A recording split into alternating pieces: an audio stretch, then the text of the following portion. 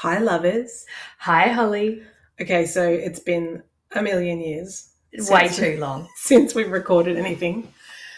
And we've had a few people reach out to us actually and say, are you still alive? Like, are you still recording? So thank you for those people that have asked us where we went. We're still here. We are still here and life is busy. And now that COVID's still around, definitely. And Beck and I have both had it in our households. Neither of us got it, thankfully, but we've both had it in our households. But now that COVID has kind of settled down and we're both in like busy working environments, we just have not had enough time to drink all the tea and have the chats. But here we are today. And if you're listening to this, it's because we've obviously released it. Duh. But I'll just say up front, this might only be a once-off. It won't be a regular thing, and we're still discovering that, and we're still kind of thinking through how that will work for this podcast and potentially others. We don't know. We've got some ideas in the back of our mind. Yeah. Life's changed, hasn't it? It really has. What, 18 months ago when we started this? Oh, gosh, it really has. Yeah. It's interesting to have like a recording of that journey for us as friends, but just where we're at and what was happening in the world and what we were doing in our personal lives and recording our private conversations for other people to listen to. So we can go back when we're old and frail in the nursing home together and listen to the young Holly and Beck. And then be like, what did we do? What did we say? How embarrassing. Which actually brings us to this topic of today, because recently I watched a TikTok that my friend had made. And I sent it to Beck and I said, watch this TikTok. Don't tell me what you think, but we need to have a conversation about this and record it. And here we are. And so every time we've kind of caught up or seen each other at different things, since I sent that to her, we've avoided talking about it because we didn't want to, we wanted to have this conversation and record it live as it happens in our conversation about this topic, because that's why we started this podcast, right? Well, that's right. And we've always been about being authentic and stuff. So feels like we've put this off for a really long time. So what I thought I'd do is I'll play the TikTok for the listeners and then we can just kind of finally discuss this that we've been waiting to discuss. Good idea. Yes, to discuss. So hopefully the audio comes through well. I'll let it speak. I'll let the TikTok speak for itself. Because my For You page is suddenly now inexplicably full of 5 love language content, this is just your friendly reminder that Gary Chapman is a homophobic white nationalist bigot who wrote 5 love languages with no clinical experience from a cis white mononormative patriarchal lens, and has persisted over the last 40 years to inflict that on everybody as an ideal. If you are using the 5 love languages as a justification for the way that you are interacting with people or providing support and therapy for people, I want to encourage you to think about that framework and try and find something else which does the same job but less horribly. I listened to that and I found it so confronting. Honestly, the first time I listened to it, I was kind of offended. Yeah. I mean, I think my friend, her name's Beck as well, she's relayed this information in a really good way. She's not being aggressive about it. She's just saying, think about the framework. And I'm like, oh, I never thought about the framework. No. And it really caught me off guard, because I'm like, well, we've done love languages. We've researched it. We've read some books. We've talked about it extensively. Yeah. We've used it. Yeah. We've used it in our personal lives and with our kids and in our marriages. We've encouraged our listeners to use it. Gosh, don't even get me started. And I'm not saying that any of that information is bad or whatever, but what really did strike me was I have not actually considered the framework that it was built on and had no idea that it wasn't based on any scientific stuff. I'd never considered researching that. It just didn't enter my mind. No. And when you say that, I think like like generically in my life, if I read something, I kind of don't then necessarily explore beyond that to see the factual or the look at whether how I don't know what the right word is, but I don't research the information that I'm reading. I kind of take it on face value. Mm. And I've done that a lot in my life. Yeah, and I think I have too, and probably for both of us, for our upbringing and the communities that we're around, we weren't really taught to question or research further. We were taught when you're presented with information, you take it for what it is and you take it as the truth of anything. And I don't necessarily think that's the right thing to do, to not question stuff. No, I've definitely been on a journey over the last probably 6 months of doing that in lots of areas of my life. Yeah, and it also made me think, okay, so if I'm now questioning the foundations of love languages and how they came about, does that mean I need to throw it all out? Like, is it all null and void? And I don't necessarily think that, because some of the stuff that I think the love languages teaches, it's still good information. Yes. But I guess in my mind I'd limited not limited love, but it boxed it for me, because, there are 5 love languages. This is how you love people. If you're not feeling loved, then it's because of one of these reasons and one of these things is not being met.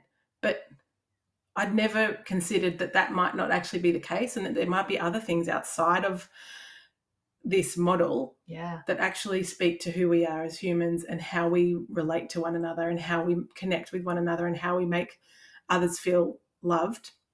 And even for myself, I'm like, okay, I've always thought that and known that I'm a gifts person, a physical touch person, and I've probably boxed myself into that. And when I'm myself feeling like, not as loved as I'd like to be, I've always just put it down, well, it must be because of these reasons.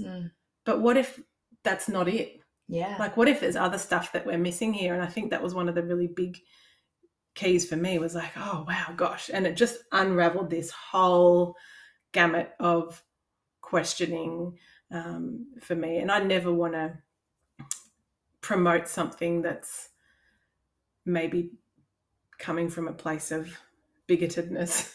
Yeah. And I don't want to bash up Gary Chapman, because he was probably just doing the best that he knew with the information that he had. And I'm sure it's been really helpful for a lot of people, and that's awesome. And I'm not going to throw the baby out with the bathwater, so to speak.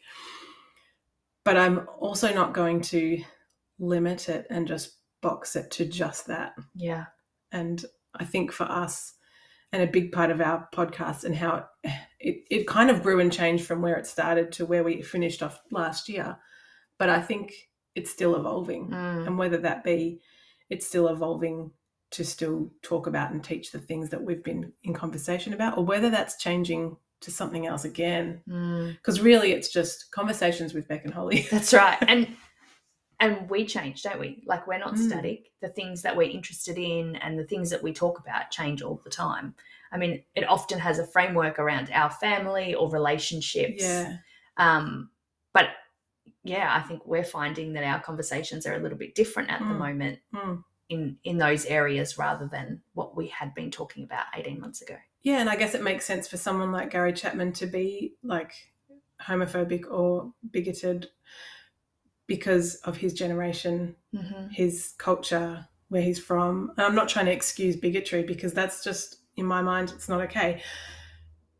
But it was often those kind of upper middle class white bigoted men who would bring a lot of this stuff, because they had the voice. Yeah. They had and the platform. And they had the audience to be able to do this, and then it made them money. So yeah, I guess, like, if I think about it, when I first heard about love languages, you see on the front of the book, sold however many copies, and it's just like, that was what gave it validity for me. Like, that's what made it like, oh, this is obviously going to be helpful information because so many other people have read it and used it.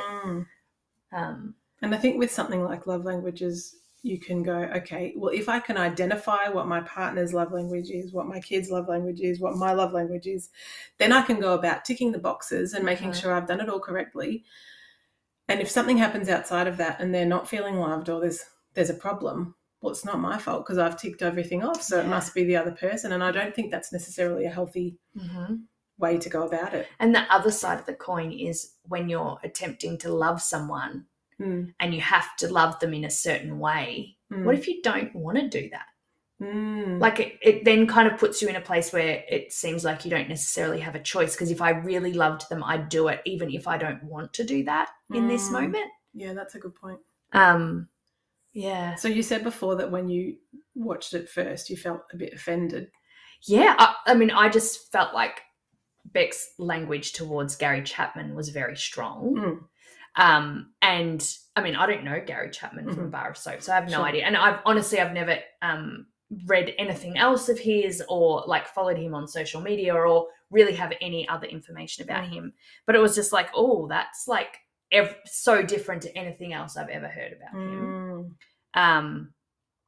But I think the thing that really got me was the fact that it's not scientifically based. Yes. No, it wasn't even that. It was more to explore alternatives. And I was like, wait, hang on. What other alternatives are there? And isn't it funny now that you say that? Because it's like, why didn't we think about that before? And then it makes me feel like such a stupid human being. But honestly, it just never entered my brain to think what other alternatives there are, because I've just known about love languages and that's what I've known. So I just never thought about it. No. So weird. It is. So I actually Googled alternatives and I found this really great book that I'm now reading, and I'm sure we'll have many conversations about that book. But and even within the book, it's challenging. It's a book about relationships and marriage in particular, but it's challenging even traditional marriage counselling and what they've always said is the most important thing. And it's like, yes, that's a component of it, but it's not everything. And I think that's what we're saying about love languages. Like that can be a component and it can be helpful to know how to love people in certain ways, but we can't make that the be all and end all. That's right. There's so much more to the human existence. Exactly. And I think you're right. It got me too, because I hadn't even considered that it wasn't scientific evidence, and that you could find stuff that's more scientific and based in actually like deeper rooted in psychology and all that sort of stuff. And if we are going to limit ourselves to one system of how we're going to love people or our kids or our friends or partners, then are we doing enough? And if this podcast has been about, I love you too much to argue, then I think it only makes sense that we have to have this conversation and have to talk about it, because we've talked so much about love languages. We wouldn't be doing ourselves, like we'd be doing a disservice to the listeners and also to ourselves and our conversations that we've had if we didn't go, okay, it's actually okay to question this, and it's actually okay to delve deeper and go, well, we didn't know this information before. It took one like 30-second TikTok, which seems silly, for us to go, oh my gosh, how have we missed this? Yeah. And what else is what there? Are we missing? Yeah, what haven't we looked into because we thought this was it? Yeah. So that's been a conversation we've been wanting to have. So when I sent you the TikTok, I knowing you, I thought, I think I know how this is going to make Beck feel. She's gonna feel shocked or a bit what's the word? Defensive, yeah. I feel a bit defensive at first because I felt a little bit of that as well, but I watched it twice and it was weird how it hit me. And then it started me thinking about other things. And I've already been on a journey the last little while about questioning foundational beliefs and things that I've always been told and just taken on board as truth. But another friend of mine told me about this podcast, another podcast that's called, I forget the actual name of it. It's something like Behind the Bastards. Okay. And I'd never heard of this podcast before. And it's about narcissistic people who are kind of well known. Yes. And they go into what's actually behind closed doors and like research find evidence of, these people who are celebrated in the media or, given a platform of attention to some degree. Are they actually the kind, compassionate human being that they are portrayed to be? And he was talking to me about this podcast and then mentioned an episode, well, I think there's two actually, that feature Dr. Phil. Oh. Now, when he said that to me, I straight away, my Dr. Phil lover inside of me was like, as if Dr. Phil isn't the greatest man that he says he is. But I thought, you know what, I'll listen to it because I've had contact with narcissistic type people in my life before that have done a lot of damage to people around them, including myself. And so then I thought, hang on a minute, what if this Dr. Phil is one of these people? Yeah. And so again, it made me question stuff. So I listened to these episodes and gosh, it was fascinating. Like they were hard to listen to as someone, like I used to watch Dr. Phil all the time back in the day. Me too. I love Dr. Phil. And, you know, some of the stuff that they were saying in this podcast, and they give evidence for it and talk about, they go right back and talk about his upbringing and where he came from and how he rose to where he was and all of this stuff, and talk to people who know him or knew him and interview them. It's fascinating. But again, it was similar to that TikTok stuff where a lot of the pop psychology that Dr. Phil uses isn't as scientifically based as it comes across. And then there's this whole other part of how what they talk about in this podcast is how they're exploiting people's problems and putting them on TV. And I hadn't really thought about that. And, you know, they've got these young, unruly teenagers that have got a bunch of stuff going on and really without much consent are putting them on television in this really stressful situation where they don't really have much choice about it. And yes, they're trying to help them, but what are they trying to do above and beyond trying to help them? They're trying to make a TV show that's going to make a stack of money. And that's what they've done. It's not as much about helping the people as it is about, well, we need to find the drama to produce a great TV show and we've got to make the money from it. And that's when it boils down to it.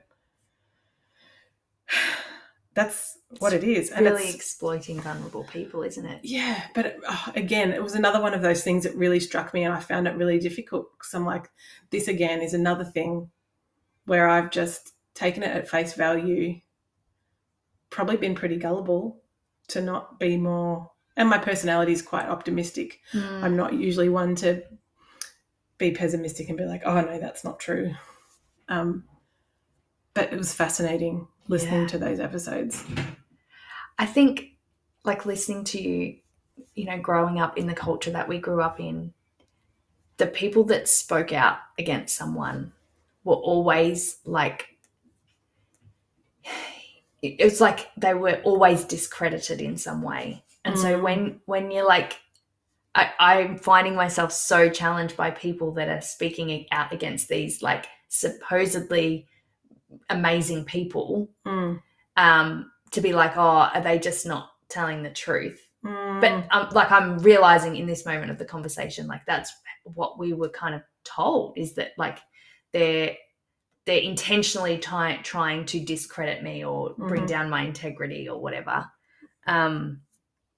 I don't know what to believe anymore. I know. It's so hard though, because I think when you're taught not to question, and that if you do question, you're kind of excommunicated in a way, that it creates an unsafe community environment where you in order to stay in this community environment, in order to keep these people around you that have, you know, grown with you or you've shared life with, you've actually got to follow these unsaid rules. Otherwise, you're out, you're alone, you've lost your community, and the community that you were a part of kind of thinks of you as the baddie. So it's been a journey. It really has. And I mean, ultimately, I think for you and I, we believe in love. Yeah. And we love love, which is why we've been, you know, doing this podcast about healthy relationships, because we want to be creating safe spaces for our friends, our family, our kids. And we thought we needed to bring this to the podcast because it's all about growth. Yeah. And for us, this has been growth, and I think really healthy growth. Yeah, agreed. So we don't know what's next. No, we don't. I wish we did sometimes. It's so much easier to plan when you know what's coming next. But yeah, that's true. Yeah. Do you know what? I'd love our listeners to like tell us alternatives to love languages they know about. Yeah, that'd be cool. I would, because I'd love to do more reading and research about other ways that we can think about how we love people. Yeah, and I know that you've mentioned this book to me that you are reading and how helpful you found it. And I haven't read it yet, but I'm planning to, so that we can then have another conversation about it. We could make a series of podcasts about it, I reckon. We probably could. Yeah. And maybe we'll do that. Maybe we won't. We don't know. We don't know. But yeah, look, sorry to our listeners who've been asking us to record again. We know it's been like 6 months since we've released anything. We are still here. We are still having conversations. We just haven't recorded them. And this is a little hello from us, and we hope you enjoy this conversation that we've had today. Yeah. Keep an eye on our socials. We'll let you know when we know what we're doing. Or maybe we won't. Depends if we have time. So true. Thanks for listening. Thanks for listening.